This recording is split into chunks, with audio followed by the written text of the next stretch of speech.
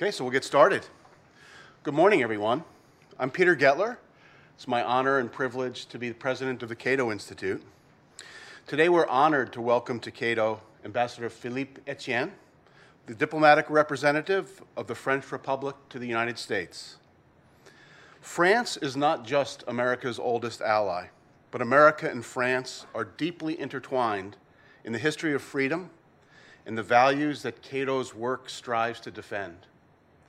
Here in Washington, of course, the signs of friendship with France are everywhere, in names such as Lafayette, Rochambeau, and L'Enfant. But our ties go deeper than that. On an intellectual and an even spiritual level, we know that neither country would enjoy the liberties we have today without the other. The framers of the American Constitution drew from French ideas.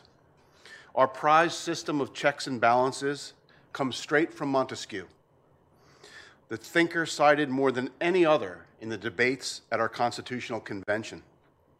Freedom of religion and separation of church and state owe an immense debt of gratitude to the piercing wit and deep insights of Voltaire. To a large degree, the spirit of the Enlightenment born in France found a home in America. On the other side of the Atlantic, Thomas Jefferson was fond of boasting that the French Constitution was drawn up in my parlor. That, of course, is a bit of an exaggeration, but it's true that the Declaration of the Rights of Man and of the Citizen was drafted with Jefferson's active participation and influence. There's a direct line from life, liberty, and the pursuit of happiness to, and here's where my already weak French accent always fails me, there's a direct line from life, liberty, and the pursuit of happiness to liberté, égalité, fraternité. Both our nations and the world are better for this connection. The bond between France and the United States continued from the American founding through the ensuing centuries. As libertarians here at Cato, one of our fondest symbols stands in New York Harbor as a gift from France, a testament to our shared passion for liberty. In the 20th century, Americans did not forget that our independence was forged hand in hand with France. As France's soldiers once came here to help liberate America, American soldiers by the millions crossed the ocean to fight alongside you in 2 world wars. On the beaches of Normandy, Americans laid down their lives to overthrow the most evil regime our world has ever known, as we joined with you to liberate France, as France once liberated America. Together, we laid the groundwork for today's Europe, free and peaceful, as testified to by Ambassador Etienne's previous assignment representing his country in Berlin. Old enmities have been overcome, and together the West held the line against another totalitarian enemy of freedom until the ultimate collapse of communist tyranny. Our friendship, of course, has not been without its disagreements, as we've seen as recently as this year. Our two nations both value our independence, and our alliance is one of equals, with all that entails. But at the end of the day, we know that we stand together and that we will continue to do so against this century's challenges to our shared heritage of freedom. And that's why we're here today, as we continue the open dialogue about how best to face today's threats. I look forward to the discussion, and with that, I'll say again, Ambassador, we're honored and thankful to have you here at Cato. I'm going to turn it over to my colleague, Justin Logan, to set the stage for today's event. Justin? Great. Thank you very much, Peter, for those remarks. Very eloquent opening there. I'm not sure I'll be able to follow adequately. My name's Justin Logan. I'm a senior fellow here at Cato.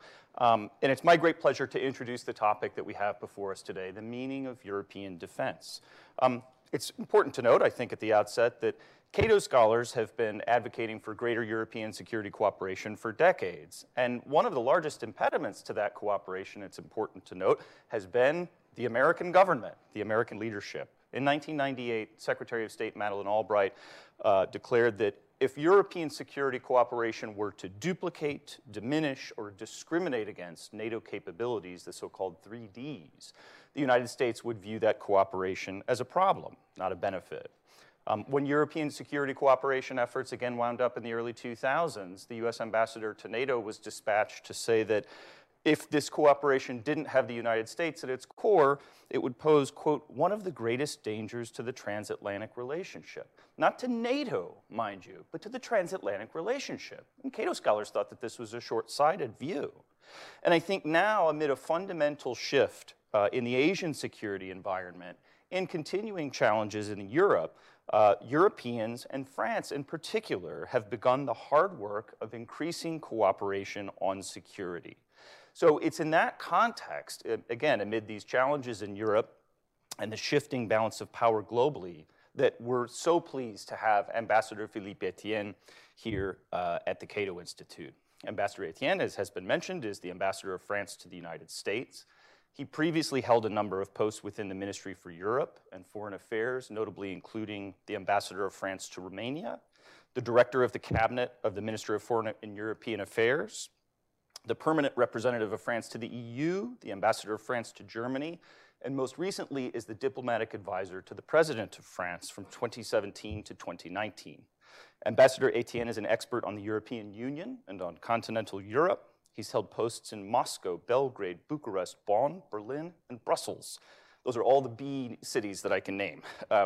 He has also served as an advisor in the cabinet of the Minister of Foreign Affairs on several occasions. A graduate of the École Normale Supérieure and the École Nationale d'Administration, Ambassador Etienne also holds a teaching diploma in mathematics, I think a notable credential for a diplomat.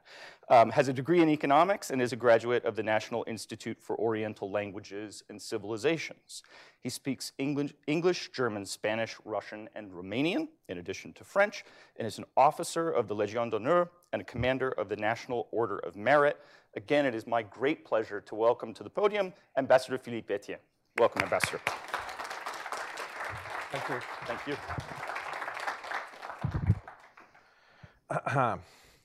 Well, thank you very much for this presentation. Now you have said I speak English, I have to deliver. But I am mostly honored to be with you today. I don't think the French ambassadors come so often to Cato's Institute, so it's a great privilege for me, and I want to thank Cato Institute for this invitation, but also because you have chosen a subject which is politically very important for us.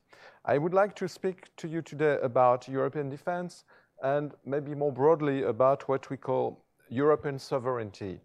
I could have said strategic autonomy, but I just believe it is crucial not to reduce the debate to a discussion over semantics, as has been done all too often in the past, and I will try at least to speak about the substance. I first want with this intention to speak about substance, I first want to explain what we mean when we speak about European sovereignty. Sovereignty goes hand in hand with power, of course. One only enjoys sovereignty when one agrees to exercise one's power, as you know well in the United States. For us Europeans, this was no longer so obvious after 1945, after the trauma of the two world wars you reminded us of. That is what we must always keep in mind in seeking to understand the choices made by Europe's founding fathers. I want to mention in this regard the most important decision or declaration at the beginning of the European project, the Schuman Declaration of May 9th, 1950.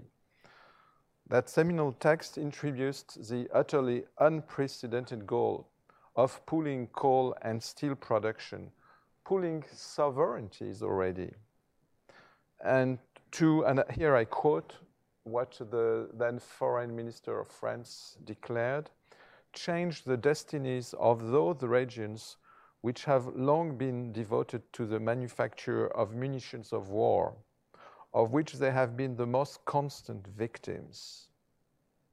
These ideas had been, I don't know whether we are aware of, that has been, by the way, invented, at least to a certain extent, in Washington.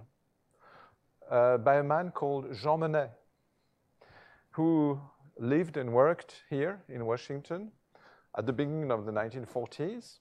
He played an important role between the United States and the United Kingdom, and before France, of course. He matured these ideas during walks in Rock Creek Park, because he lived on Foxhall Road. So 80 years ago, these ideas started being developed here in Washington. And indeed, our nations then joined together to chart an entirely new course, a path of cooperation, a path of law, and first of all, a path of reconciliation between France and Germany after 3 wars, including 2 world wars, which had opposed the French and the German. In the early 1990s, when Europe had finally reunified after decades of division, and it seemed like the dawn of a new era that some even conceived at the end of history, such a model could appear sustainable over time, but the violence of history soon reasserted itself to those of us who had imagined we could pursue our destiny sheltered from the world and its clashes in a sort of withdrawal or European retreat. While Europe and the whole world believed we could escape from history, history caught up with us, and especially on the European continent, with the wars of the former Yugoslavia, the shock of jihadist terrorism, and a new phase of instability in the Middle East, but also, more globally, with the aggressive emergence of China and the destabilizing behavior of Russia. In short, the return of power games in a world that is once again becoming hard, becoming brutal, and also with crisis, humanitarian crisis, migration crisis, and also with increasingly explicit challenges to the principles and values our democracies are based on, and challenges also to the multilateral order, to the rule of law. In this new configuration, we Europeans find ourselves in a paradoxical situation.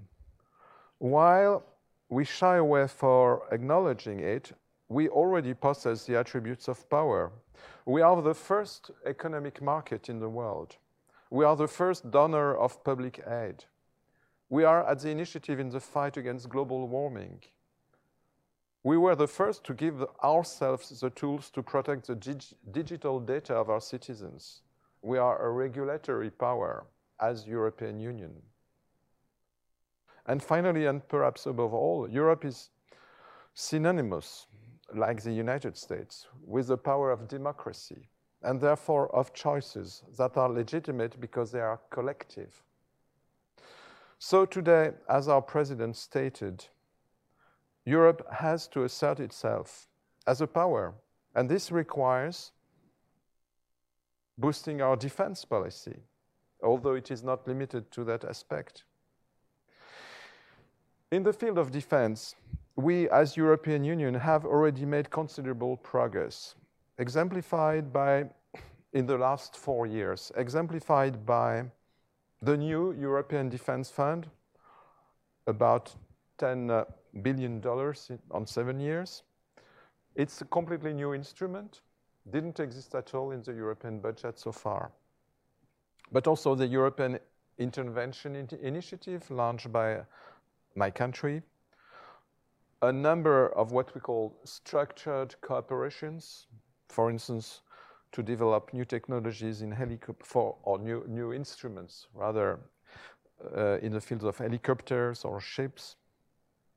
A military mobility initiative launched at the level of the EU, which is, I think, very much valued by the US and NATO, and several joint Franco-German programs that were subsequently opened to other member states in the area of armaments dedicated to our Air Force or to our land army. On the basis of these initiatives taken over the past 4 years, we must now enter a more operational phase where we Europeans, based on our common interests, define shared strategies and actions to face this world fraught with risks and challenges. The French presidency of the European Union, which will start on January 1st, will hopefully lead to the adoption of what we call our strategic compass in March 2022. The launch of this, the preparation of this document, a kind of a security and defense white paper, was under the German presidency 1.5 years ago. A document that will assess current threats, define our collective choices and ambitions, which will define our strategy. The purpose of this exercise is first to embrace a true definition of what we want to see as European strategic sovereignty. Then, we will define and carry a common analysis of these threats, carry new ambitions regarding our defense industry, engage in joint exercises, define our joint partnerships, and ultimately define our common organizations in the new areas of conflict, such as maritime space, outer space, and cyber. Both our security, our sovereignty in Europe are at stake, but so is the future of the Atlantic Alliance. And we would be mistaken in seeing this as a paradox, for we knew even before the AUKUS crisis that the future of our alliance depended on rebalancing the ties between the United States and Europe, on a better burden sharing in the financial contributions. And beyond that, during the last NATO summit on June 14th, we decided to launch a review of the alliance's strategic concept. This issue will be at the heart of the discussions we will have in the coming months, looking to our next summit that will be held in Madrid in June 2022.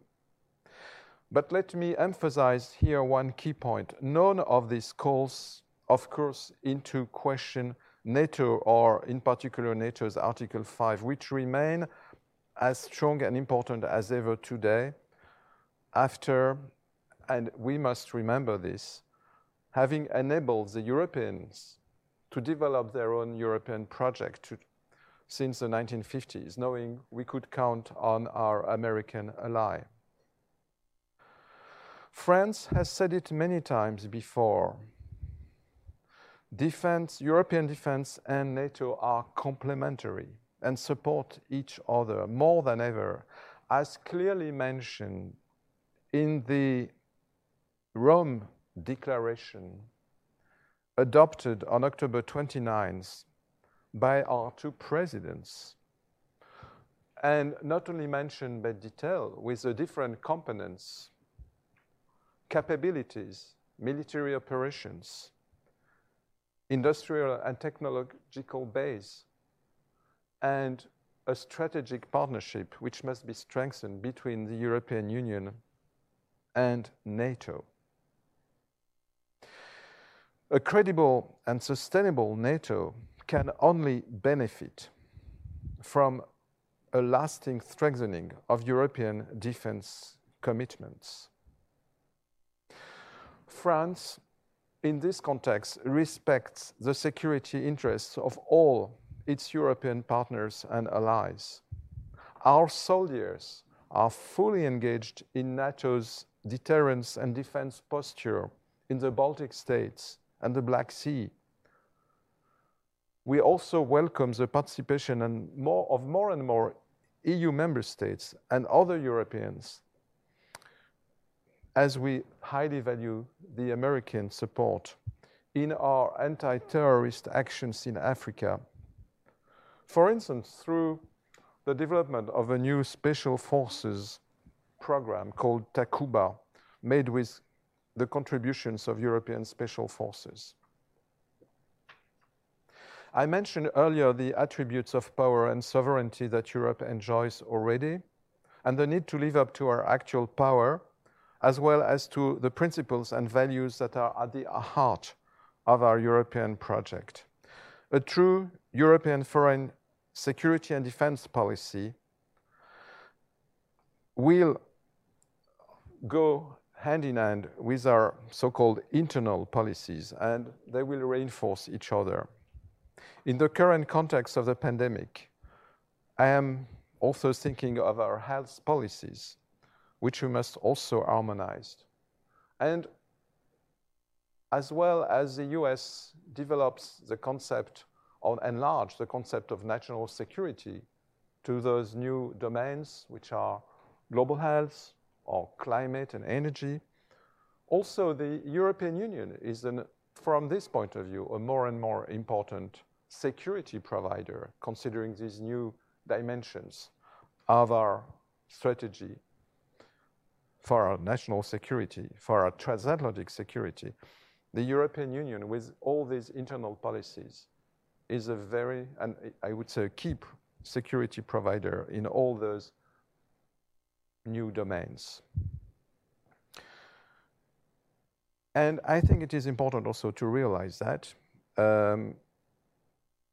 and to take into account other external policies. I will give here the example of our trade policy. We have been developing for the last 2-3 years new instruments to be kind of less naive, to take into account, for instance, hidden state subsidies, to take into account the need of reciprocity when we deal with economies which are not market economies completely, or which use instruments which lead to unfair competition conditions and which prevent a level playing field. So this also is a contribution to our vision of our sovereignty. Finally, as I said in my introduction, the choice of the words, be it strategic autonomy, European sovereignty, is not the most important, as long as we are clear on what they mean for us. I myself tend, and this is the reason why I used it, to prefer and to use the concept of European sovereignty, which our president, Emmanuel Macron, was the first to develop in his speech, in the speech he gave at the University La Sorbonne, as he presented his vision for the future of the European project in September 2017. And speaking about the meaning of this concept, there is one point I am sure of, which is essential. A more sovereign Europe, a European Union, a partner, as partner of the United States, able to defend its interests, values, its middle and working classes, through more commitments, including financial commitments to its defense, is good news for the United States, is good news for the security and the prosperity of the United States. Because we share our most important interests in a more and more complex and difficult world. And because we share the same values in a world where those values are more and more challenged. So this is my conclusion before our discussion.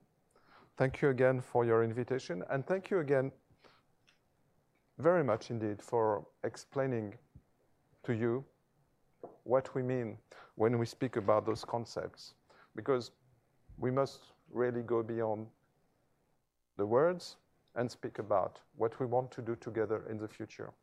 Thank you very much.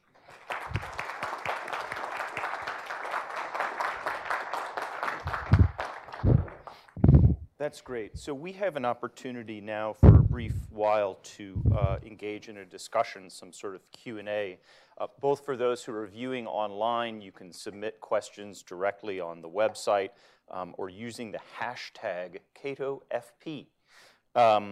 For those who are in the audience and have a question, go ahead, the normal run of show, go ahead and raise your hand, wait for the microphone, and please identify yourself when called on. So we have some questions coming in online, but I wanted to start by this interesting term. I know we don't want to get caught up in semantics, but President Macron's remarks yesterday, of course, really did emphasize this idea of sort of sovereignty, European sovereignty, which is obviously a big idea. It's a big concept. And so in some sense, you can see these initiatives as almost building a state, building a European state. I don't think it's an enormous leap to get there. And so there are both top-down and bottom-up elements of state building, of creating shared purpose, shared identity, et cetera, et cetera. Can you talk a little bit about how you see those two aspects of this project working together, both from top-down and bottom-up, institutionally, and at the more mass political level? Thank you very much. Indeed, the word is strong. First, as I said, at the very beginning of the European integration, we had a pooling of sovereignties.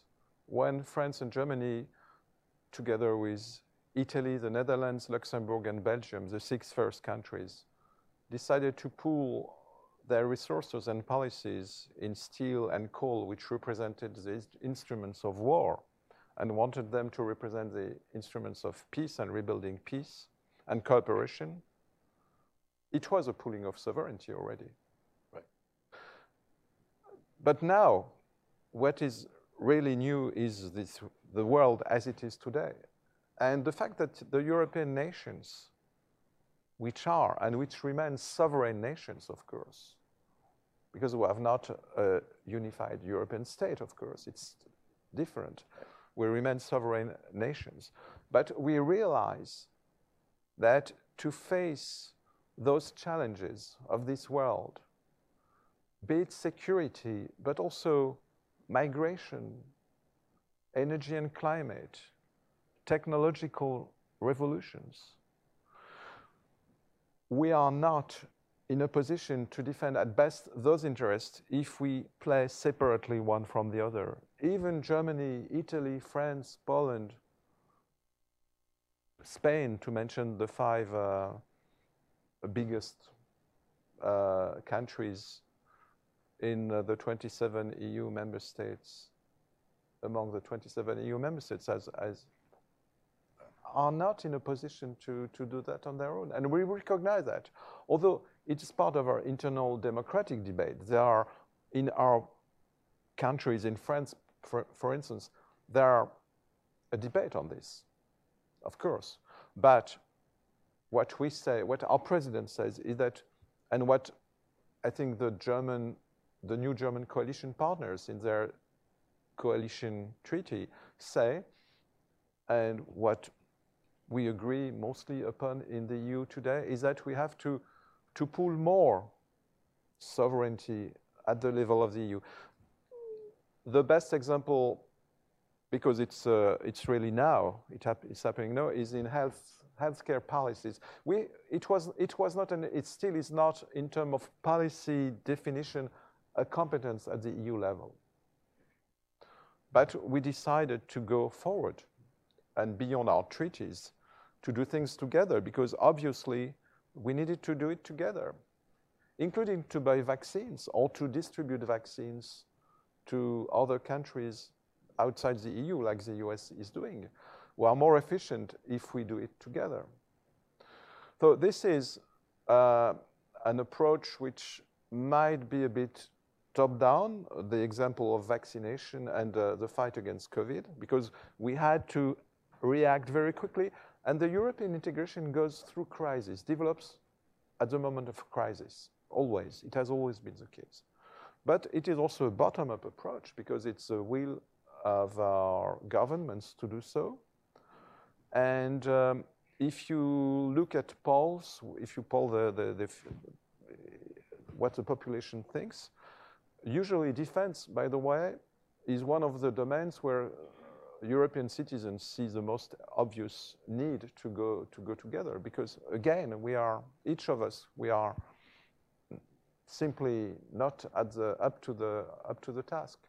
And this is the reason why I concluded, I think deeply it is in the interest of the US to have a stronger European partner, to take its share of not only the financial, which is important, by the way, financial contributions, but also a bigger share of our economies and budget, but also a political will and commitments to do things in our neighborhood, for instance. I wanted, before we go to the audience here, to ask a question, if I may, about sort of what we might call the elephant in the room, the sort of crisis that is on the periphery now of NATO and of the EU. So we obviously know today there is an effort to bring together the Russian Federation leadership along with some of the members of NATO to discuss the crisis in Ukraine. And that, I think, it raises this question of sort of unity of effort and unity of purpose. Some members, for reasons that are probably obvious, feel slighted that they were not included in the meeting, and so this has been something that the Biden administration, and I suspect the leadership of all of these countries, has struggled with, is differing perspectives on threats.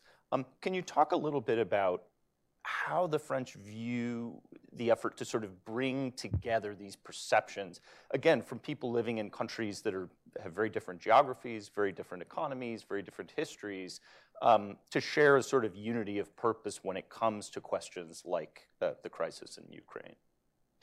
Well, inside the European Union, we have been having this discussion about our relations with Russia since the annexation of Crimea, actually. And typically for the European Union, we started from different positions, because our countries, from Portugal to Estonia, from Ireland to Bulgaria, of course, we are not at all neither in the same geographical position, nor with the same historical traditions, the same histories in our facing Russia. And my experience, because at that time I represented France in the European Union, and I negotiated for my country the sanctions, not only after Crimea, but also after the military intervention in the Donbass. And we have always succeeded to come to a unified EU position. And every 6 months, the leaders of the European Union discuss this, introduced by a joint report by the German Chancellor and the French President. Why? Because France and Germany lead the mediation in the so-called Normandy format on the Donbass crisis, together with Ukraine and Russia.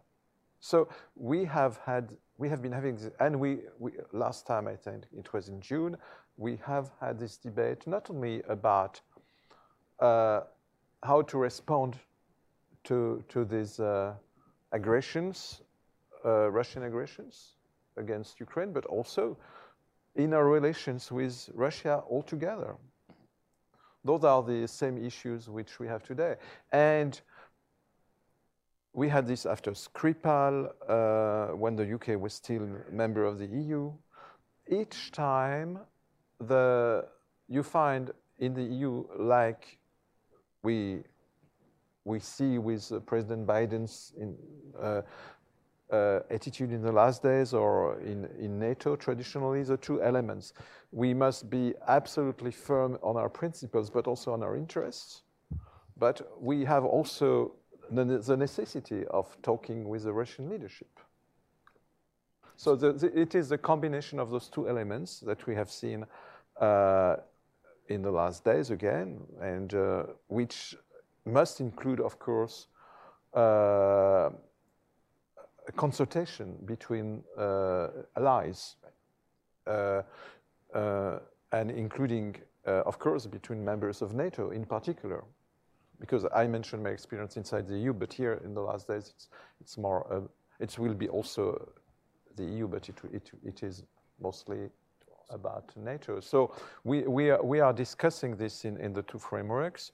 And when President Biden met with President Putin in Geneva at the end of June, after being, we welcome this engagement, but we also said, as long as it is about the security of Europe, of course, it must be discussed with the European allies. And we had this discussion even after AUKUS when we reopened with the United States a lot of strategic discussions, including on European defense, as I said. One element of this is the principle of coordination with European allies, especially on this issue of strategic stability and arms control negotiations.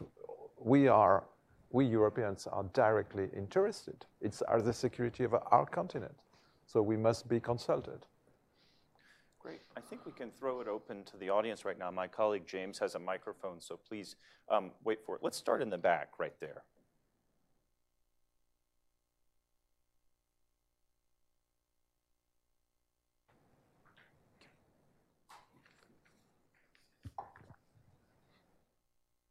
Thank you very much.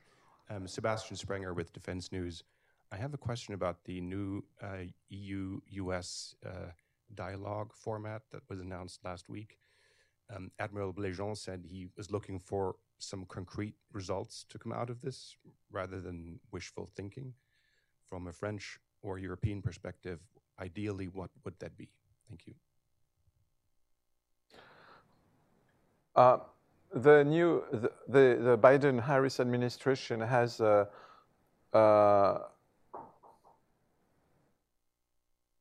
opened, together with the European Union, a number of important dialogues. The Trade and Technology Council was the first one.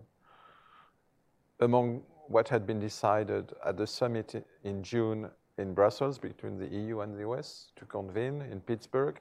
But indeed, it was also decided for the first time, as you said, to open a dialogue on security and defense. And I find that it is as such very important. By the way, the High Representative of the European Union on Foreign Policy and Security was Mr. Borrell during his last visit to Washington. He had his meetings normally with Secretary Blinken, but he had also meetings, I think it was probably the first time in the Pentagon. And the fact to start, as it has been announced last week, this new, as has been confirmed last week, a new dialogue between the US and the EU as such on security in defense is really important because it means that the US recognizes the EU as an important partner on these issues. And I think it is a right thing to do because, as I explained in my introduction, the EU will be more and more an important partner and a strategic partner of NATO, but also of the US as a country. Also because we have a lot of instruments which are not only, although there will be also this more and more developed European defense policy, which are in many, many other policies. So we have plenty of things to discuss. You ask what it will be concretely, not to remain a wishful thinking. Well, it has not yet started, so, but among the issues I have mentioned in my introductions, I think there are plenty of things on top of what the actuality will bring, of course. There are plenty of things to discuss. One thing we discussed bilaterally with the US, which will be also mentioned during a negotiation which will take place between the European Defense Agency and the US, is, for instance, the question of how we can better cooperate and simplify the process in the fields of military equipment. There are plenty of things which we can discuss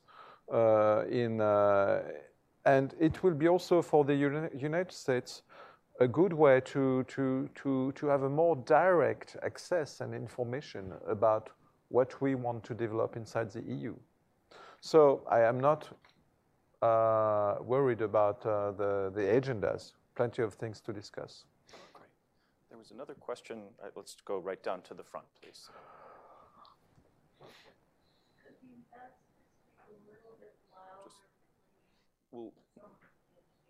Okay. I will speak louder. Hi. Sorry. Augustus Alzona, Filipino by birth, American by choice. I'm a friend of French Air Force General, Major General now, Vincent Cousin, one of my friends. Yes. The former defense attaché. Yes, yeah, the former defense, yeah. And we have our defense attaché, Yes. General Karsi here. He's Yes, from our Air Force.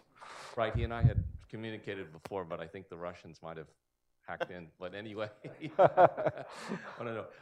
My basic question is this, and basically is this: what is your personal opinion of George Soros, and I guess and your feel for the French people in general? You're just regular French people concerning that sort of wanting to be part of the globalist community in that sense, and where there's a conflict with the Americans, the history of America. Let's get another one, James, also, if we can. We'll take two at a time. Thank you, Mr. Ambassador. My name is Stephen Keat. I'm a retired U.S. diplomat. And I take well your points about how European countries cooperating together can do more than on their own, but also in a brute way, because I'm also an ex-economist, or I guess I could still be considered an economist even if no one's paying me for it. I was looking at the Eurostat statistics on European defense expenditures, and the ones they had up were for 2019, and they showed total, averaging out for the EU as 1.2%. Now, some countries like France were considerably more than that. Some countries like Italy and Germany were considerably less, and these are, of course, fairly major countries. Now, I don't expect you to call out your fellow members of the EU. You're a good diplomat. But I'd be interested in if you could comment on the political will in Europe to increase defense expenditures, since that will obviously be a necessary thing to do if Europe wants to play a major role. Thank you.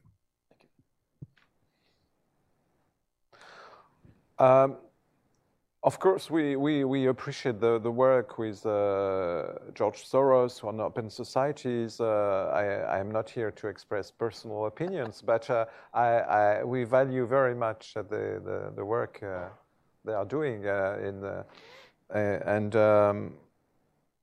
You mentioned history of America. I'm not sure I understood was it another question or?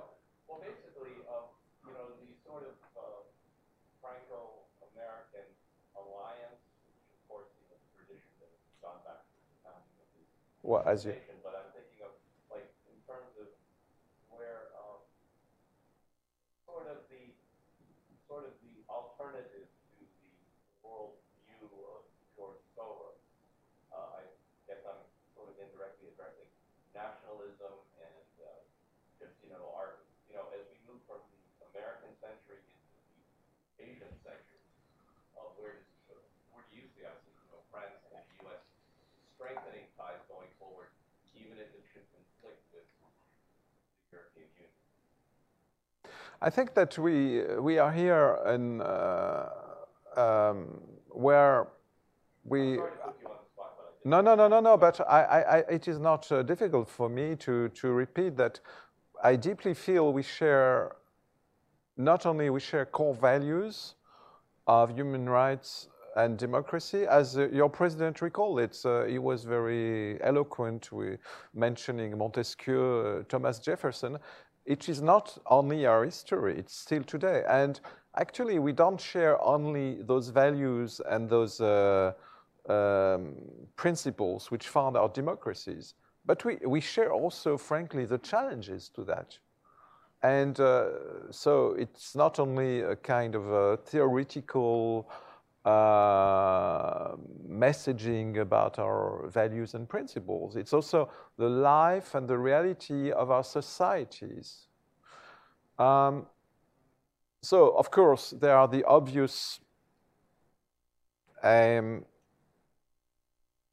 manifestations of those challenges which we have had at the beginning of this year in the United States, but also we had in France and obviously. But I will quote something which is maybe more remote or appears to be more remote from these challenges to our democracies, which is the question of the regulation of internet and the in relation with the biggest tech platforms. The debates you have in your Congress here are the same as the debates we have in our societies, in our parliaments.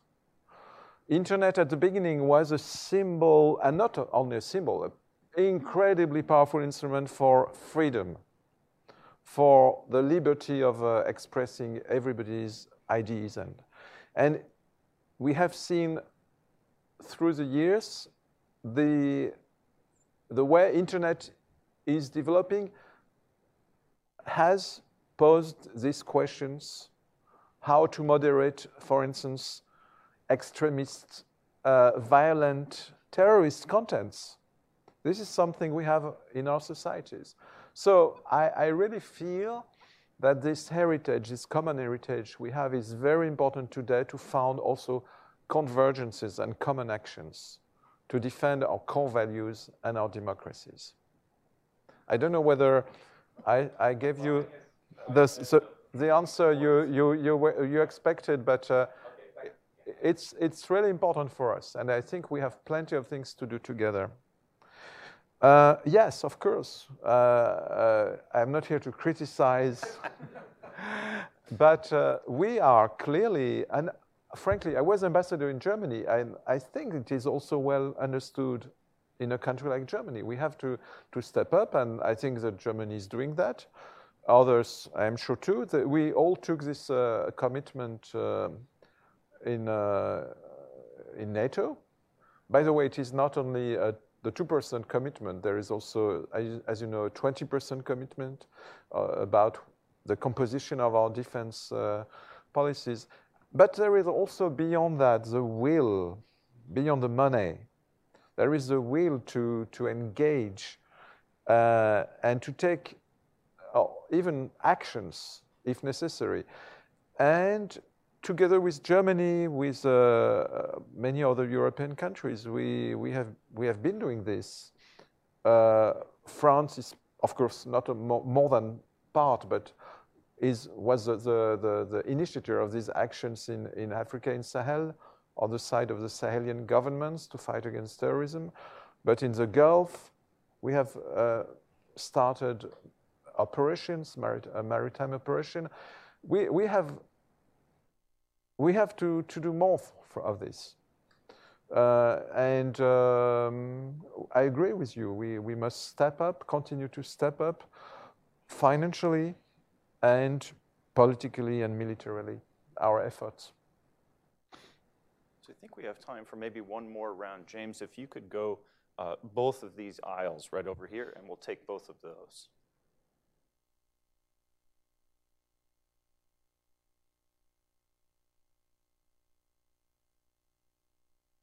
For centuries, Europeans, mainly British and France, and later on US, have been involved in colonialism and slavery for a long time. That still is somehow is going on, including in Caribbean, Africa, South America, even it was part of East Asia.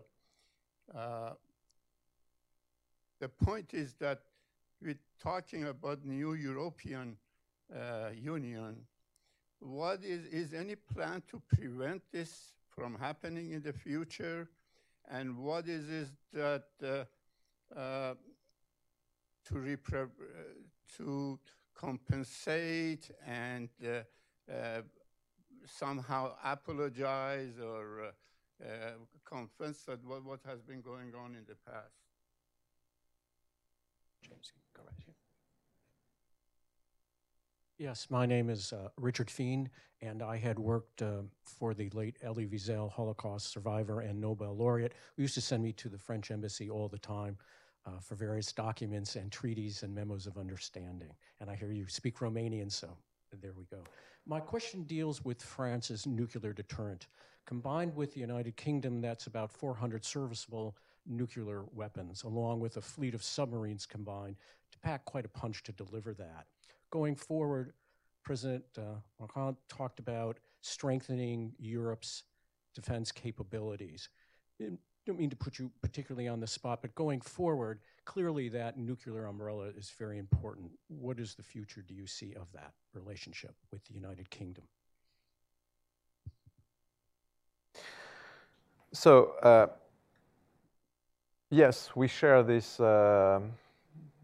with the United States and with the United Kingdom and with other countries in Europe. And we, on the history of slavery and slave trade, we have taken actions in France. We, I think in particular of the Taubira legislation. But beyond that, we have to rethink permanently and completely our relations with the countries which have been our colonies. And this is one of the reasons why our president has initiated a new policy with Africa, which is based on the idea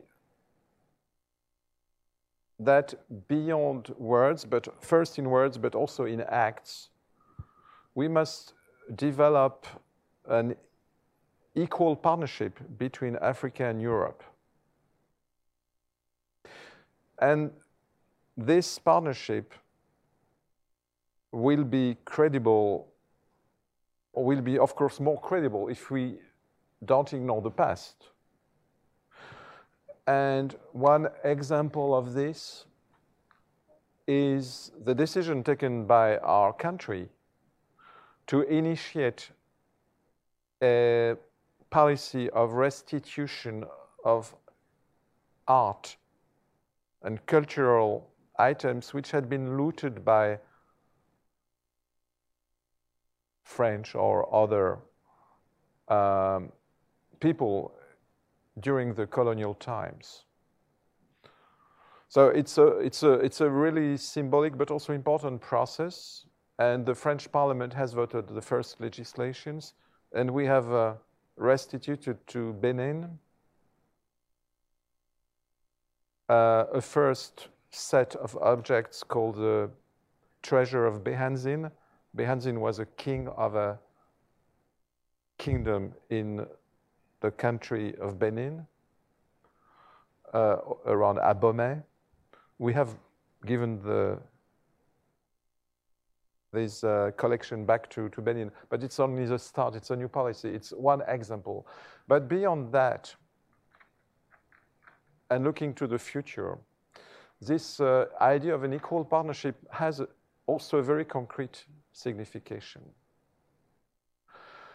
We can build what we want in terms of multilateral answers to the common challenges, be it security, climate, global health, only by working together and by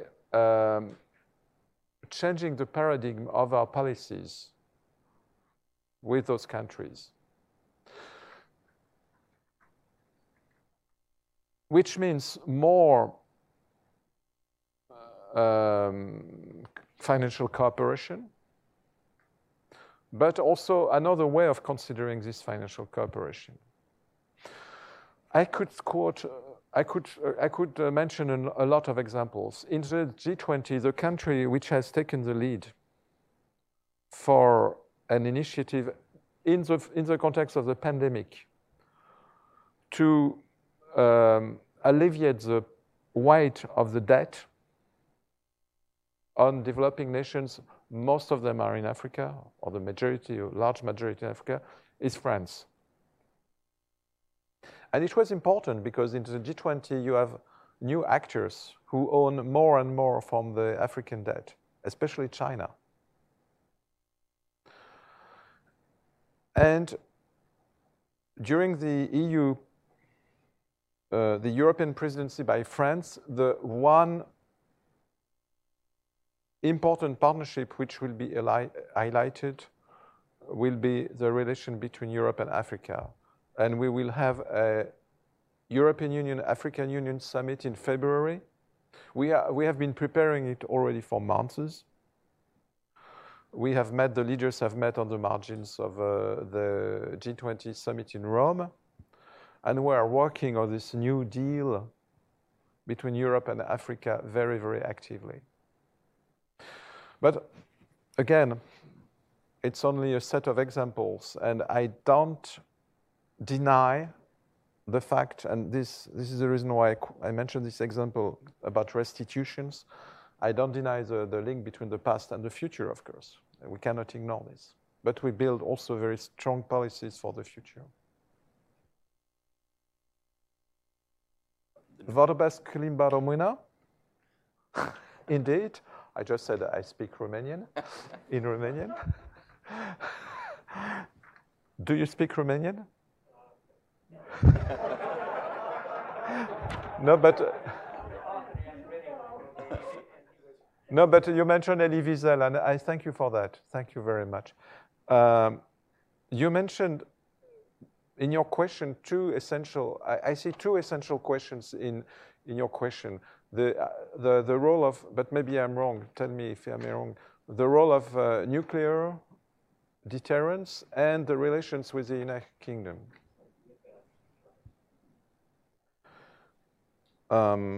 We have recently commemorated, first, nuclear deterrence for France remains essential. And we don't want, through evolutions in our doctrines, to give the wrong signals in this respect. Our president, like his predecessors, has made public his vision of nuclear deterrence in the global context of our defense policies in a speech he made at Paris, École Militaire. It was 2 years, 1.5 years ago, 2 years ago, I think. So it remains an essential part also for our common defense strategies in NATO, clear. And in this respect, indeed, you have two countries with big arsenals, which are Russia and the United States. You have one country, China, which develops very rapidly its capabilities. But you have also the UK and France, who have much smaller, but essential capabilities. And we with the UK, we share many things. This is one of the elements. This is the reason why we regretted Brexit. This is the reason why also we had the European Union proposed to the UK in the context of Brexit, a EU-UK security defense treaty, which the UK refused to negotiate. So we negotiated the other aspects of Brexit, of the future relations, I mean. But of course, we still have a very important relation with the United Kingdom. We have celebrated, we have celebrated recently the 10th anniversary of the Lancaster House bilateral treaty, which is a defense and security treaty between the United Kingdom and France. And of course, the two of us are permanent members of the UNSC. We are in NATO together, so we still have a strong cooperation, and we want to keep that, even if we have some difficulties in our bilateral relations now, but also more than in our bilateral relations. What is happening right now is not related really to the bilateral, I think, but mostly to the post-Brexit EU-UK relations and the implementation of the treaties we have signed, especially the Northern Ireland Protocol and the fisheries issues. But we want, and I'm sure it is shared in both countries. We want to keep this very strong partnership, of course. Well, with that, let me encourage everyone to thank Ambassador Etienne for joining us today for a great discussion. Thank you very much, Mr. Ambassador. Thank you. And we have a panel which is following right now, so stay where you are. Thank you so much. Thank you very much. Thank you for your hospitality. Thank you for your attention. Thank you very and much. Thank you for the great questions. Pleasure. Rachel, if you'd like to come up. And I'll now introduce our panelists. All right. Great. Okay. So we have presentations to follow from two scholars of the transatlantic relationship and security issues. Rachel, I didn't ask you. Are you all right to go first? Oh, I thought you said no. No. I am fine to go first. Perfect. Rachel, am I standing back there? Or sitting here? You will, but not yet. All right. Awesome. As a senior fellow at the Atlantic Council's Europe Center, her research focuses on European security, NATO, and the transatlantic relationship, as promised. Prior to joining the Atlantic Council, Rizzo served as the Director of Programs at the Truman Center for National Policy and the Truman National Security Project, where she managed a team of senior fellows and oversaw all Truman-branded publications, programming, and policy initiatives. Her writing has appeared in publications such as Politico, Foreign Policy, Defense One, The National Interest, and War on the Rocks. She's a frequent commentator on European security. I heard you on NPR this week, last week, something like that. And has provided analysis for the New York Times, Washington Post, Wall Street Journal, among others. She received her MA in Security Policy Studies from GW's Elliott School, where she focused on defense analysis and homeland security policy. And following Rachel will be Josh Shifrinson, who's Associate Professor of International Relations at Boston University's Frederick S. Pardee School of Global Studies. His teaching and research interests focus on the intersection of international security and diplomatic history, particularly the rise and fall of great powers and the origins of grand strategy.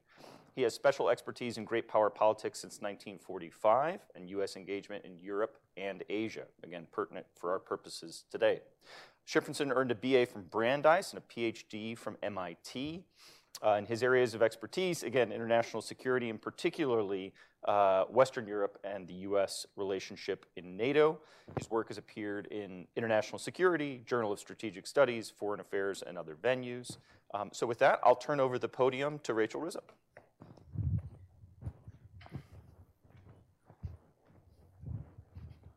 Thanks so much, Justin. It's really nice to be here, and it's great to, I think this is my first panel ever speaking at the Cato Institute, so thanks so much for hosting me. This has been really interesting so far, so I think I'm going to try to follow the ambassador's remarks as best I can and focus mostly on talking about strategic autonomy, strategic sovereignty. I think the conversation in DC regarding this issue has really gone in circles for decades, whether we're talking about autonomy or sovereignty, because there's no agreed upon definition of what that term actually means, and because it means so many things to so many different people, the conversations never really seem to result in any substantive conclusions. So basically that means that the United States and Europe have been playing rhetorical ping pong for the last 3 decades, I would say. The United States says Europe doesn't do enough in terms of its own defense capabilities. Europe then tries to answer the call and then immediately gets pushback from the United States where we say, whoa, whoa, whoa, don't do it that way. That's not what we meant. And so as a result, Europe fails to more fully integrate its defense capabilities. The United States continues to complain, and we continue the cycle, so on and so forth.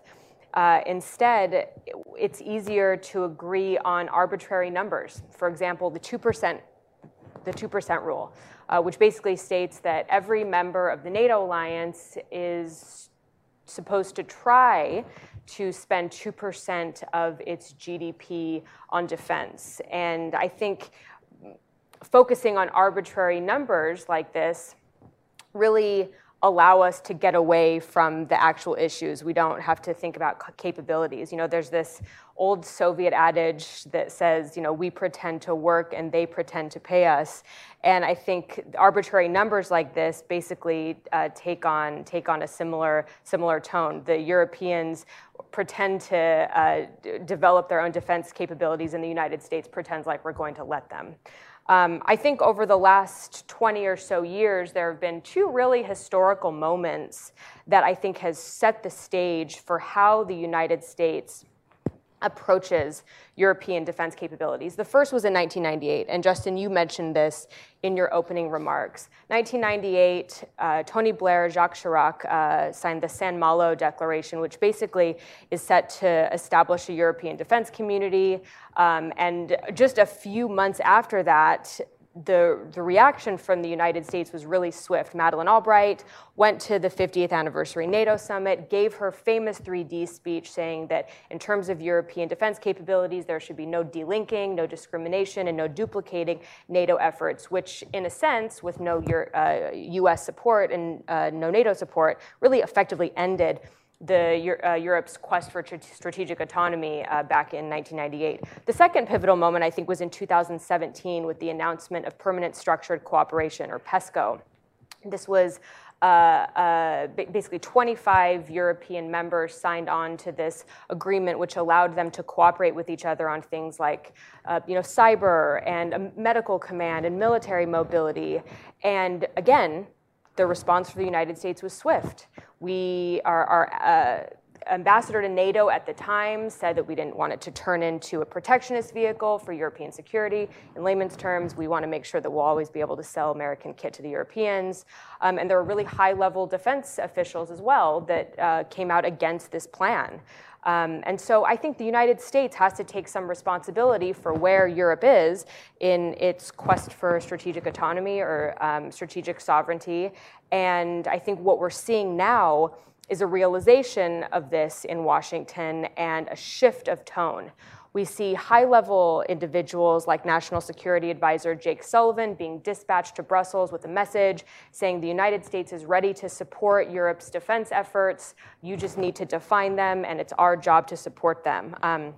And so I think this is good news. It means that I think we have a window of opportunity with this administration to really make some strides, and the hope is that we can actually make them. I think a few things need to happen in order for Europe to, I think, really make progress here. The first is that the Germans really need to get on board with this. I think historically the efforts for European autonomy have been championed by the French.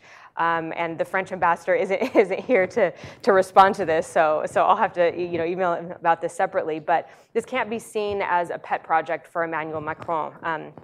I think with the new German government, the coalition agreement talks specifically about being pro-Europe and pro-European sovereignty. How that translates into defense, we'll see. So that's something that I'm going to be watching closely. I think the second thing that needs to happen is the discussions about duplicating NATO efforts and discriminating against NATO efforts, it needs to stop. And the United States needs to be the one to stop that. It's clear every time Europe makes speeches or high-level Europeans make speeches about sovereignty or autonomy, they always say it's going to be in line with NATO. And my colleague at the Center for American Progress, my friend Max Bergman, wrote earlier this year that if European defense capabilities got so far down the line to discriminate or duplicate against NATO, it's going to be because of a diplomatic breakdown. It's not going to be because of miscommunications in defense. And I think that this idea that European defense capabilities would get so far down the line as to render NATO's existing structures irrelevant or duplicated is really fanciful and unlikely. Instead, I think we can test things things that we already have in place, test structures that we already have in place, like the Berlin Plus arrangements set up in late 2002 or Article 44 of the Lisbon Treaty. And then finally, I think I'll end with just saying, look, not everyone is going to agree on what strategic autonomy or strategic sovereignty means, and I think that's okay, because we have structures in place that will allow for that kind of difference in thinking. But I think we do need to correct one major point, which is that this concern, I think, from our Eastern European allies is that greater strategic sovereignty on behalf of Europe means a less committed United States. And I don't think that's true, but I think it depends on how you define the word committed. I don't think the United States is going to be sending more troops to Eastern Europe. And so in that sense, maybe they're right a little bit. And it's true that our strategic attention is turning to the Indo-Pacific region. It has already turned to the Indo-Pacific region. But I think that what will end up happening is that Europe will end up to be seen as an equal partner. Historically, the U.S.-European relationship has been much of a senior-junior partnership, and I think more capabilities on behalf of Europe will result in a much more equal partnership, which is, I think, what a lot of us are hoping for. So I'll leave it there and hand it over to Josh.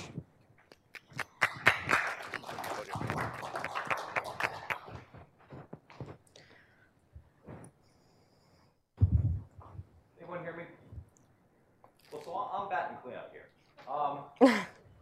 But I'm going to bat cleanup by starting at the beginning.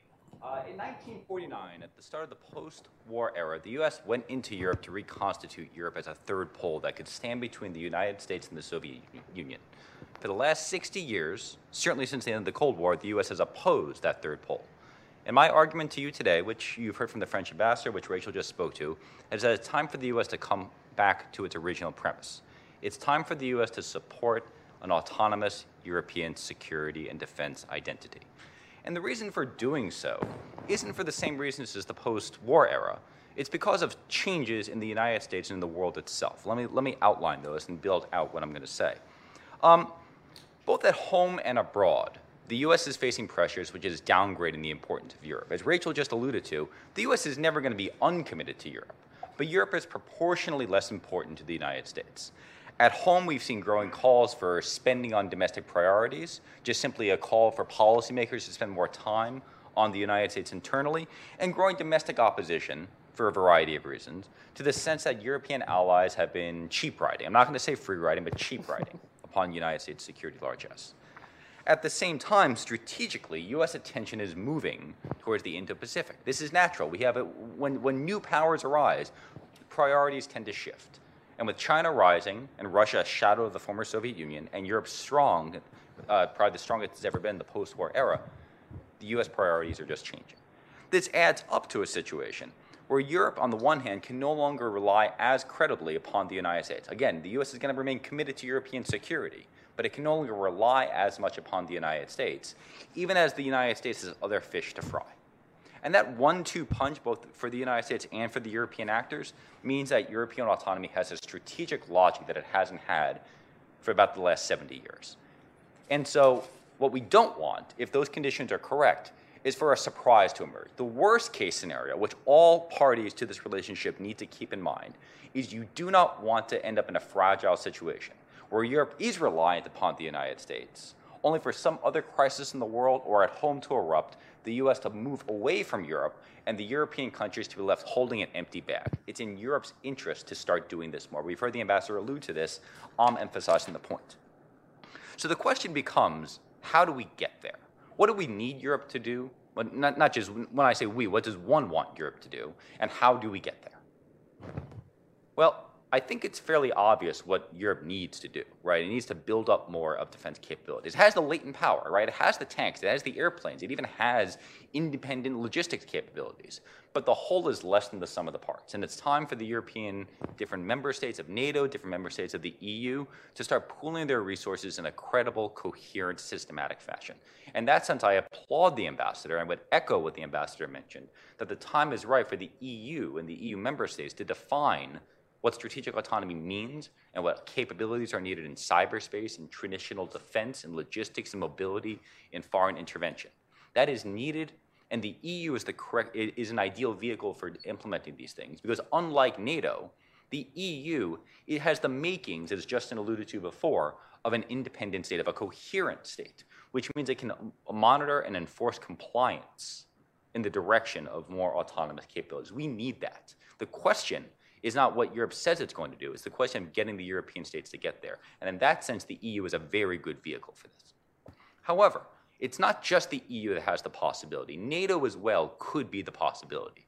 The problem with NATO, of course, is that the United States is in NATO. Now, this is the Cato Institute. I want to be careful about how I phrase that. The problem is not that the US is in NATO.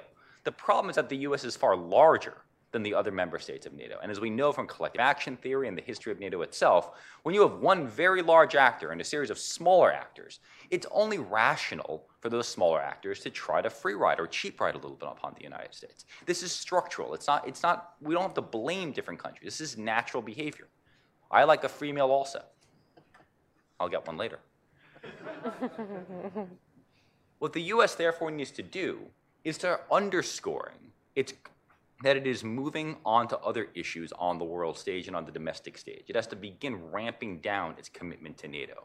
I think in doing so, what will be left is a rump NATO, what some would call a Central European Security Institution, but I'll just call rump NATO for the sake of argument. And when I say rump NATO, I don't mean the United States is out of NATO. The US can still do things for NATO. It can sell arms. It can provide diplomatic support. It can provide naval support. But it doesn't have to be the primary security provider of the alliance. And in doing so, if you draw down the American presence in NATO, even as the EU steps up, there are two possibilities. Either the EU can become more of a lodestone of European security, which in turn could help it enforce some of these commitment issues, or NATO could move, the remainder of NATO could move into the EU as the lodestone of a European security identity. And I think either one of those outcomes would begin taking the necessary steps to create a more autonomous and independent European security force, which could help fulfill the United States' post-war mission of creating the conditions for a European third pole. Now, I'm not under any delusions. These are long-term propositions. However, I think we have an opportunity here, a window of opportunity here, which I'll echo Rachel on this point.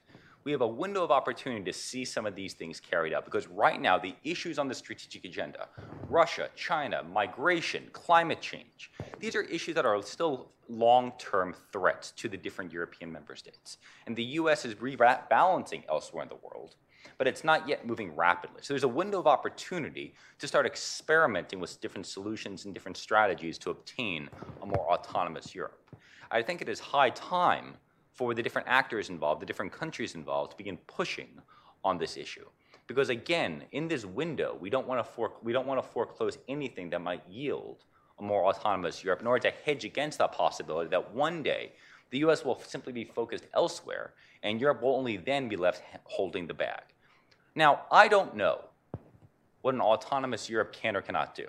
Right? It may very well be the case that it would not be able to deal with all the concerns of some of the smaller Eastern European member states. It may not be able to deal credibly with the Ukraine crisis, with something like a Ukraine crisis. I don't know.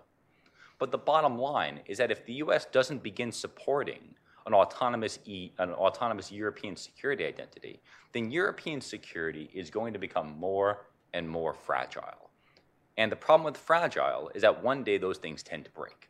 The US is being stretched, the US is focusing elsewhere, and until the European allies begin stepping up and recognizing that their incentives are in this direction, we are going to be in for a world of hurt. I think it is high time, therefore, as Rachel alluded to, for the United States to back away from its post-Cold War opposition, which was bizarre in any case, since an autonomous Europe isn't going to be a threat to the United States.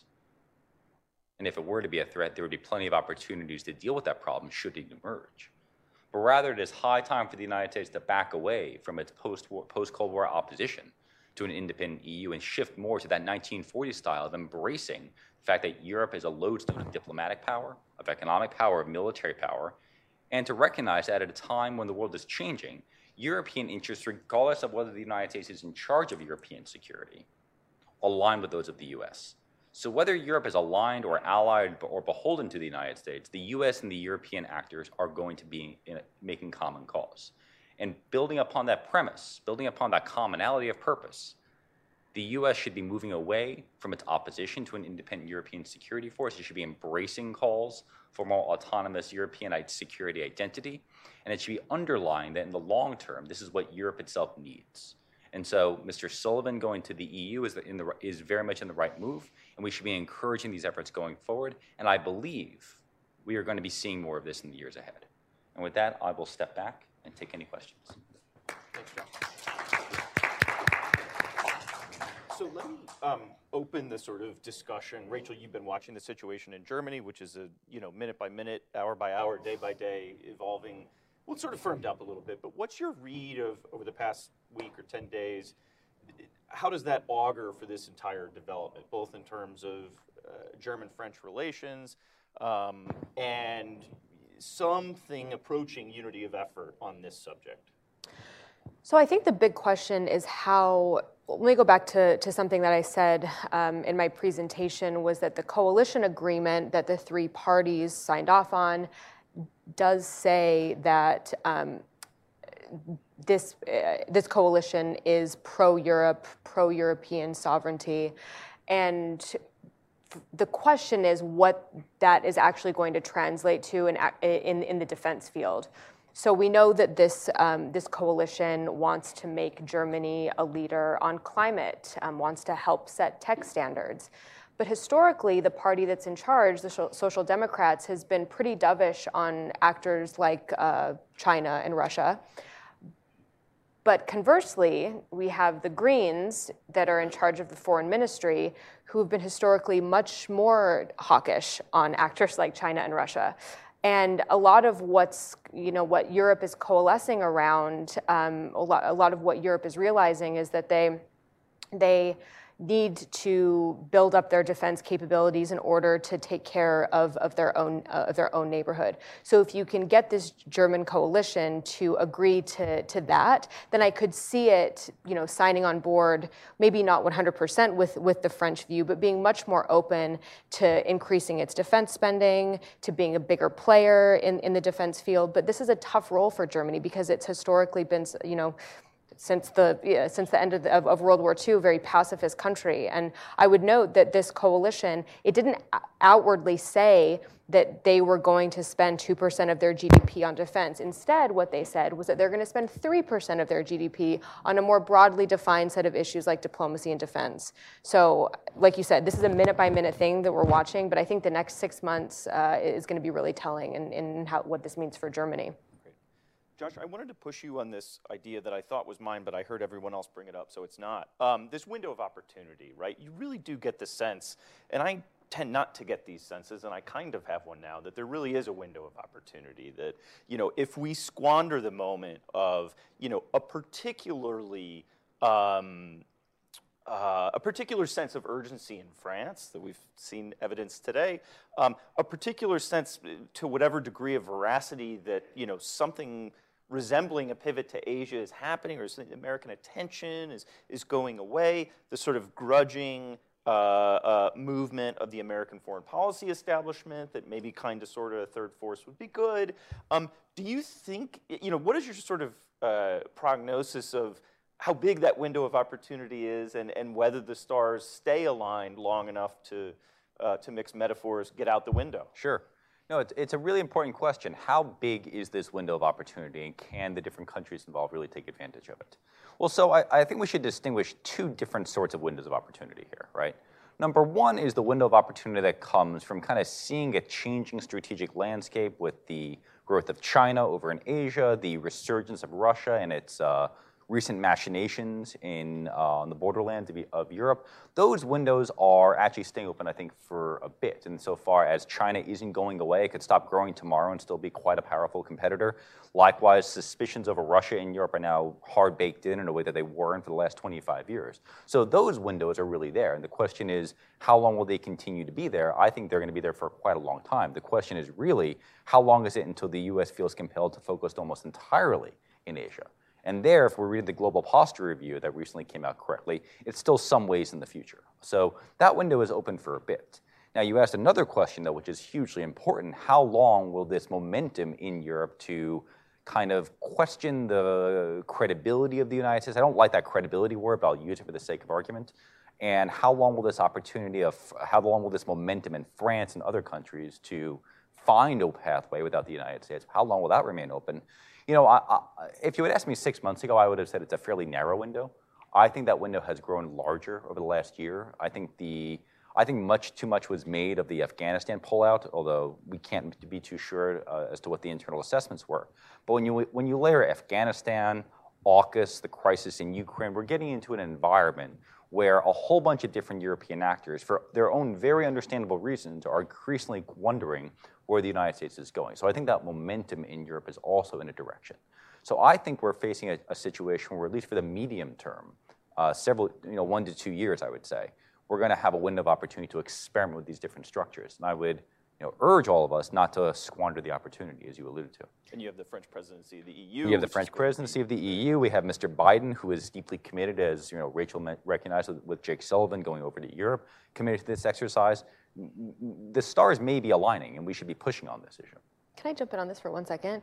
You mentioned the AUKUS debacle, and I think that's a really interesting, an interesting point to make. So, this president came into office last January with the goal of rebuilding trust with our European partners, rebuilding the U.S. leadership role in NATO. And again, I know my audience and I know where I'm speaking, so I'm not going to go too far into that. But when you look at what happened with AUKUS, I think it goes to show who the decision makers are in this administration, who really are the ones that are calling the shots. I have a very hard time thinking that the folks that are running Europe policy saw this AUKUS deal coming and didn't try to say, hey guys, the French are not going to be happy about this. This is going to steamroll our relationship with them and Europe more broadly.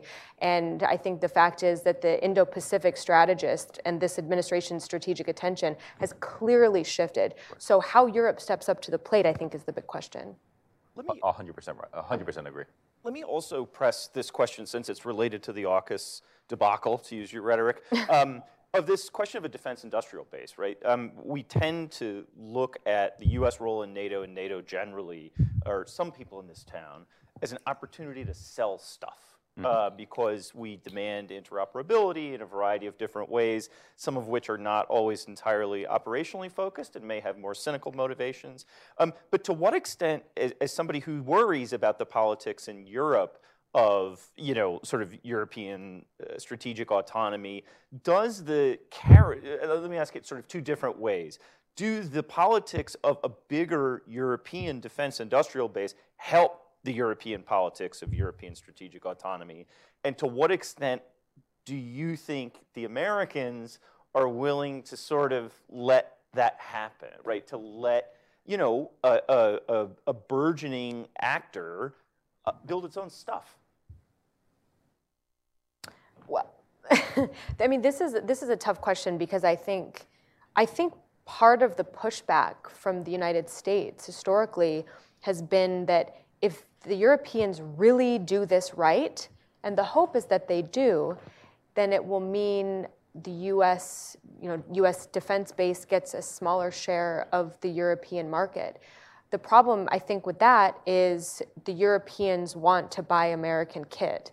And so there is sort of a push and pull there. What that looks like 30, 40, 50 years down the line, we're not sure. But I think that, like you said, the window is opening, and the fact that we're being more open about this discussion, I think, is movement. But again, where it goes, no one knows. Let me jump in on this. I'm in violent agreement with Rachel on this. I'll just add a couple of bells and whistles. Number one, we are seeing a burgeoning arms race in Asia, right? And that's a huge market for the American defense industry. And I say that not because I love arms sales or because I'm a huge supporter of the defense industry. I don't have any funding from them. If anyone's interested in giving me funding, I'm an academic. I would love it. That's a joke. Partly. I'll be outside with my tin cup later. But more importantly, it also means that the centrality of the European market to the American defense sector is not going to be what it once was. Obviously, all firms love selling goods and services. They love profiting more. But it means the visceral reaction that we saw for many years is not going to loom as large. And in turn, to your question of, Justin, to the other part of the question, how does European defense cooperation, defense industrial cooperation, what does that suggest about the future for an independent Europe?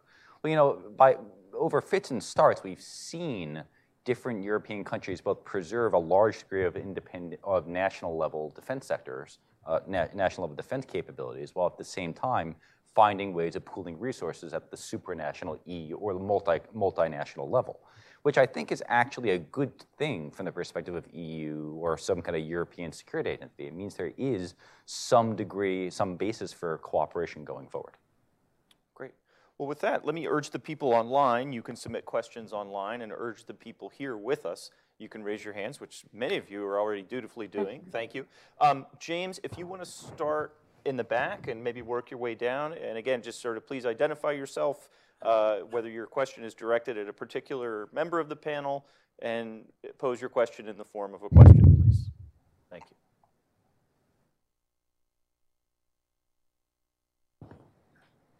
Yes, my name is Roger Cochetti, and I think the subject, the discussion has missed one, I think, very important underlying economic topic, and I'll describe it in exaggerated terms to make it easy to respond to it. And that is the basic proposition that many Europeans, from Turkey to Greece to Italy, Spain, Portugal, Denmark, Germany, France, face is if they are to have a genuinely independent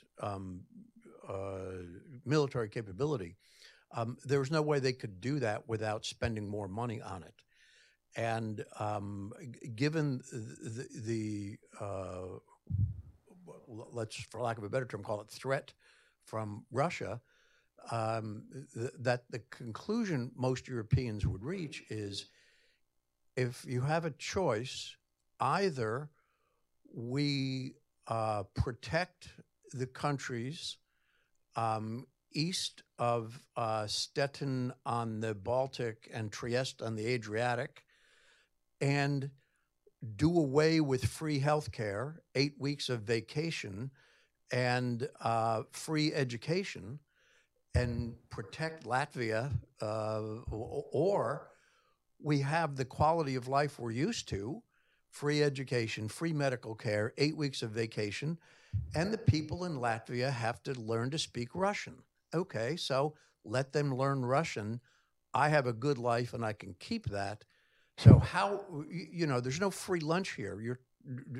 To accomplish the objective of strategic autonomy, you're looking at the roughly 5% of GDP that the United States actually spends on military intelligence, defense related, the whole ball of wax, retirement for veterans and everything. So we're up at 5%.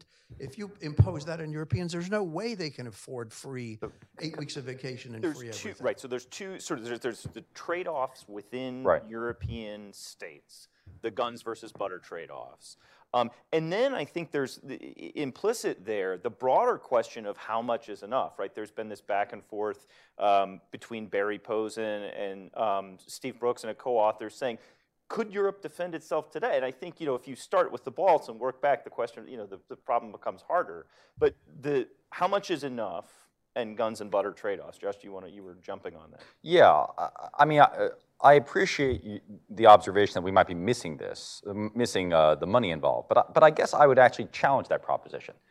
The EU as an enterprise has 25 trillion in GDP. 2% of that's a god-awful amount of money. And so it's actually not a question of financing. An independent EU could spend 2% and just be just fine. I mean, it would immediately become the second largest military actor in the world behind the United States at current defense spending levels. So actually, it's not a question of these guns versus butter trade-offs. Very hard thing to say fast. And in that sense, I actually suspect the answer is there's more than enough to actually hold on to the status quo in Europe. It's really a question getting the different European actors to pool their resources in the most effective way possible. It's actually a transaction cost issue, not a budgetary issue. If you have 25 armies, 20 navies, 15 air forces. Most of which are not designed to deploy power beyond their borders, most of which are designed to operate the margins of NATO, partly because of how the U.S. designed these things. So I actually think it's about a pooling of resources issue, not the size of the pool itself. Rachel, do you want to? Yeah, no, I think you make an interesting point, and especially when it comes down to threat perception. Someone who is living in the Baltics is going to have a much different view of current threats than, say, someone who's living in Greece or Italy or Spain. And so I think, historically NATO has had this sort of 360-degree approach, every ally for every ally, which I guess I'm not really prepared to get into a debate on what that might look like going forward, but I'm getting there. I'm sort of wondering if that's something that we need to think more, that we need to think harder about. I will say, I think the 2% of GDP to be spent on defense is something that we can play around with a little bit. I think that if you expand the definition of what is considered defense to include, say, stability operations around Europe's neighborhood, I think that should count as contributing to European defense, even though it might not, say, fall into the category of like territorial defense. I also think it's worth going into how Europeans themselves view the European Union. And for this, I would refer all of you back to a report that I mentioned earlier from the Center for American Progress called The Meaning of European Defense. And in it sort of goes into this idea that Europeans view themselves as, say, German or French, but they also view themselves as European. And as Europeans, they view the EU as an institution that should take care of their security in a way. And so I do think that there is a growing support amongst Europeans for the EU taking on a greater security role. And again, what that looks like, I think, is the subject of many debates, but I think it's something that we're now openly talking about, which I think is a good step. There was another hand right down there in the middle.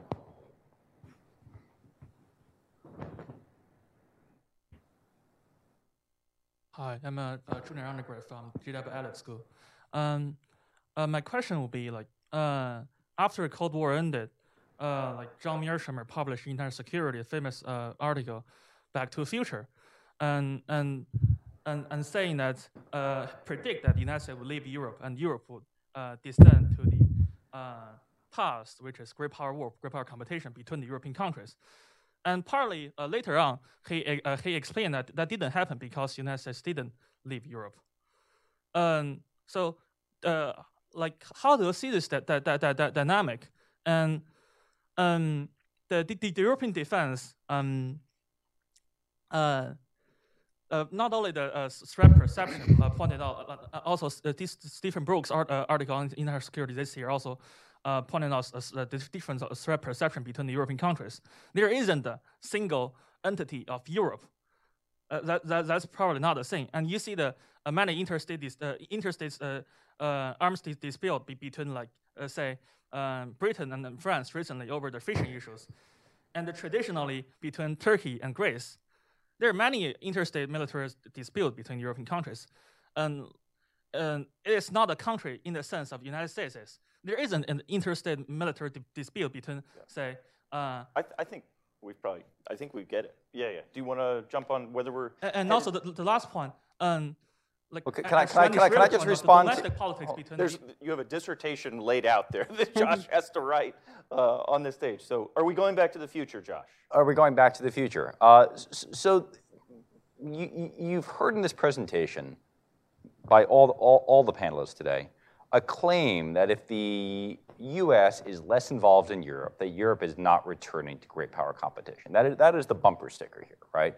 Now, you're right to raise the point that people like John Mearsheimer and others, who I count as friends and mentors, would say this is delusional, that Europe without the American pacifier is going to go back to 1914, almost at the drop of a hat. None of us have crystal balls. It's possible.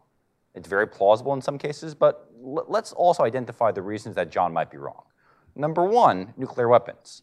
Number two, sustained economic interdependence. Number three, historical patterns of cooperation, which can't be unlearned overnight. So is it possible that one day Europe will return to internecine warfare akin to what we saw in the World Wars absent the American pacifier? Yes, it is distinctly possible. We should acknowledge that possibility. do we have to worry that it will happen tomorrow morning if the U.S. leaves? I think on that point we can be a little more sanguine. Rachel, did you want? Okay. You Let's go to Eric Gomez, who's right there.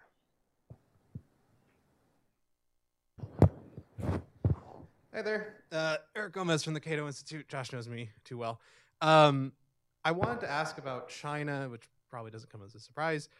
France has been one of the leading countries not only arguing for European autonomy, but also trying to get more involved in Asia to, I think, sort of demonstrate value to the United States. How does this factor into the picture about European autonomy? And how does that difference between Europe wanting to get more involved in Asia while also trying to be more present in its own region? And how does that dilemma create problems for policy? Well, I guess I have a really quick answer, and that is there's a school of thought that the United States takes care of the Indo-Pacific region, the Europeans take care of their neighborhood, and Russia, and we're sort of like both in separate spheres. And I think that's a little bit too simplistic. If you talk to the French, they'll say that they have citizens living in the Indo-Pacific region. There are Europeans there, so they have a vital interest in being a part of that region and a part of the strategy of that region. The EU has released its Indo-Pacific strategy. I mean, this is an active discussion. I think the big question is, the United States is obviously the major player there, and the worry is that the Europeans will be so thinly stretched that they can't simultaneously approach the Indo-Pacific while also satisfying the needs of their own neighborhood. So that's not a very satisfying answer, but it's something that we're all sort of debating, and it's not something that I have a clear answer to. Maybe Josh does, though. No, I'll defer to your answer on this one, and I'll get back to Eric offline. Yeah. Great. Right next to you there, James. Thank you. So my name is Jurek Willer. I'm from Germany, studying at Sciences Po and working at the Kissinger Center at the moment on global affairs. My question is more toward, we've heard everyone talking of Europe as the partner to the US, but as already pointed out before, I don't think there will be a return to 1914 in Europe. We're much too integrated. But there's no such thing as a coherent European identity, especially when it comes to defense and security policy. There's no unanimity which we need. And that's why we created PESCO in 2017. And you mentioned it before. So why do you believe that there's a need for European strategic autonomy if we have different threat perception? Russia for Eastern Europe, terrorism for France or Southern Europe. How do you view us Europeans capable of addressing these security challenges when we have different threat perceptions, meaning we will likely veto certain military missions or defense corporations that would address these issues at a European level? Well, I think this is where structures that are already in place come into play, like Article 44 of the Lisbon Treaty that basically says that coalitions of the willing can undertake operations, and I think that's what a lot of this is going to come down to. I know you had another part of that question, but I'll defer to Josh. I can't remember what it was, so I'll pass it over to you. I'm glad you raised coalitions of the willing. Yeah. I guess I would just say that on many of the security issues facing Europe as a geographic area, even if not all the different European states they're in, on many of those issues, the challenges don't require an EU-wide response, right? They require multilateral cooperation, which can be done under the guise of the EU, but need not be an EU-wide response or a European-wide response. And in some cases, that's a good thing. We should be encouraging innovation. We should be encouraging exploration of different ways of approaching the matter. I want to piggyback here on Rachel's earlier observation that we should be thinking about security in a holistic sense, right? A group of countries that deals more on traditional hard defense issues. Some countries can deal more on peacekeeping matters. Some countries can deal more on cyber matters. This is a good natural division of labor. And in some cases, it's what a state coming together, a larger state coming together, has to do. Different parts of any given country specialize in different things. You know, we don't produce oranges in Washington, D.C. for a reason. It's okay to specialize. And in that sense, we should be recognizing the opportunity, as Rachel alluded to before, for operating under the panoply of the EU without expecting an EU-wide, everyone on, all hands on deck, everyone on board response. All right, I think we have time for, let's take a right down in the front.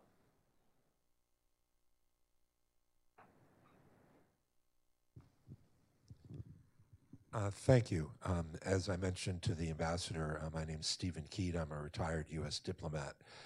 You know, I agree that greater European defense integration would be a good thing for them and for the United States.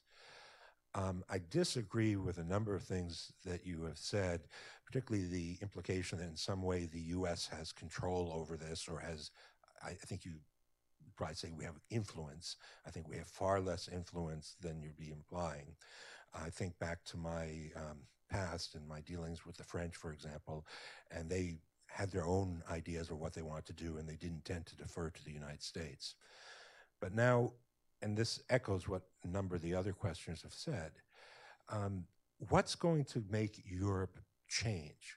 What's going to make it become more integrated on diplomatic and defense issues? I mean, Kissinger's famous comment or famous question, who do I call when I want to speak to, you know, Europe?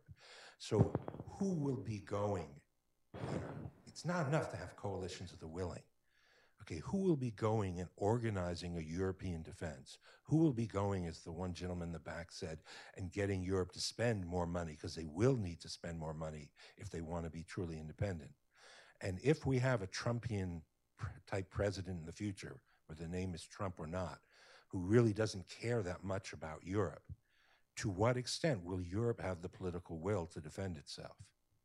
I know I threw a lot at you, but thank you. I wonder if those two parts sort of go together in the sense that, you know, the claim that the United States doesn't, you know, control things or doesn't have that much influence, and what will animate this need. Right. I think if you see the United States doing less, that might be the other side of the question in the sense that that's... Well, Justin, you preempted my answer. Those two things can't go together. It can't be both that the Europeans have preferences separate from the United States, and there's nothing to get the Europeans to come together. Those two things fundamentally go alike. And I think, as we've alluded to at various points in this conversation, the U.S. has been opposed to an independent European security and defense identity for a number of years.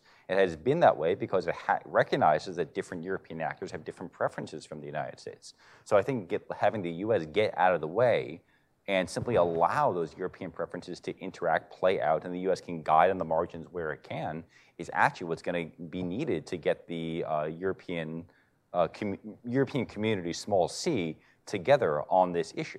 Now, to the question of whether that will be an easy process, whether there will be a person you can call saying the head of Europe, no, it's not going to be an easy process. It's going to be a long time coming.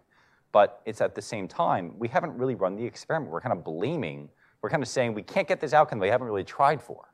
Well, I don't find that satisfying. I think it's time that the U.S., at a time when there are other priorities in the world, either recognize that it should be encouraging Europe in a certain direction, changing American policy from what it's been over the last 30 years at minimum, and seeing what happens from there. I'm not upset to recognize that it's going to be a drawn out and complicated process, but I think the time is right to take steps in that direction. That's it. Okay, the lady down in the front. I don't know, James, there you are. Wait for the microphone, please. Does it work? My name is Magdalena Adams, and I work for a very large U.S. defense company. So the challenge, which I want you to address, is that our NATO support of European Union is really very much self-serving. Our defense companies, which make a lot of money on sales of weapons to Europe. So part of the challenge with us withdrawing our support of Europe is that we Americans here are going to lose a lot of income. Not only that we cannot sell to Europeans, but we're allowing truly European industry to grow, so we create competition for other European markets. I think it's something, because it's very elegantly stated, there is a window of opportunity and European will. I think the internal challenge will be for us Americans to say we're going to lower our standard of living because our international defense sales are going to drop. So are we facing this reality? That's a big question. But I would go back to something that the ambassador said, which is that the United States and Europe, I think, are trying to work together on this. I think the US-EU security dialogue, which the aim of which is to sort of like set up these staff level plannings and discussions between the US and Europe as part of that. I think the fact that NATO-EU cooperation is such a salient topic today is trying to marry up capabilities and figure out where we can ensure that we, plan together.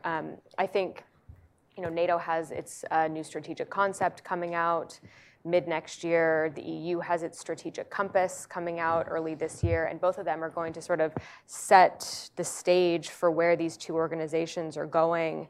But cooperation between the two is on the table, and what that really translates into is cooperation between the United States and Europe, right? And so I think these are going to be important forums for communication and discussion. One of the big problems is that bilateral security issues, I think, hamper this cooperation, and we'll see if, I don't think those are ever going to be fully solved, but I think the importance is going to be greater staff level defense planning between the two to ensure that, the United States still has a market there, but Europe is also independently developing its own capabilities. These are things that I'm sure that defense planners have thought very deeply about and are actively preparing for. I'll just jump in. I support everything Rachel just said, but I'll add just two other points.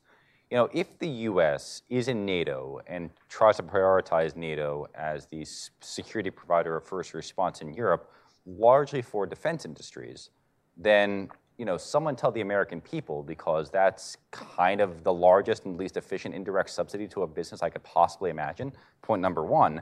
And point number two, if we're going to, I'm all for having a frank dialogue on these points. I think we need to have a frank dialogue on these points. So let's acknowledge it. If the U.S. leaves Europe, defense sales might go down. If the U.S. stays in Europe, it might have to wage nuclear war one day. So let's recognize that there are trade-offs in every possible direction, and let's have a frank dialogue with the American public. On that blissfully cheerful note, yeah. Let's put this baby to bed. I want to thank the panelists. I want to thank all of you for coming, and we'll have lunch up the stairs in the George Yeager Conference Center. Restrooms are also upstairs. Thank you very much, and happy holidays. Thank you. Thank you.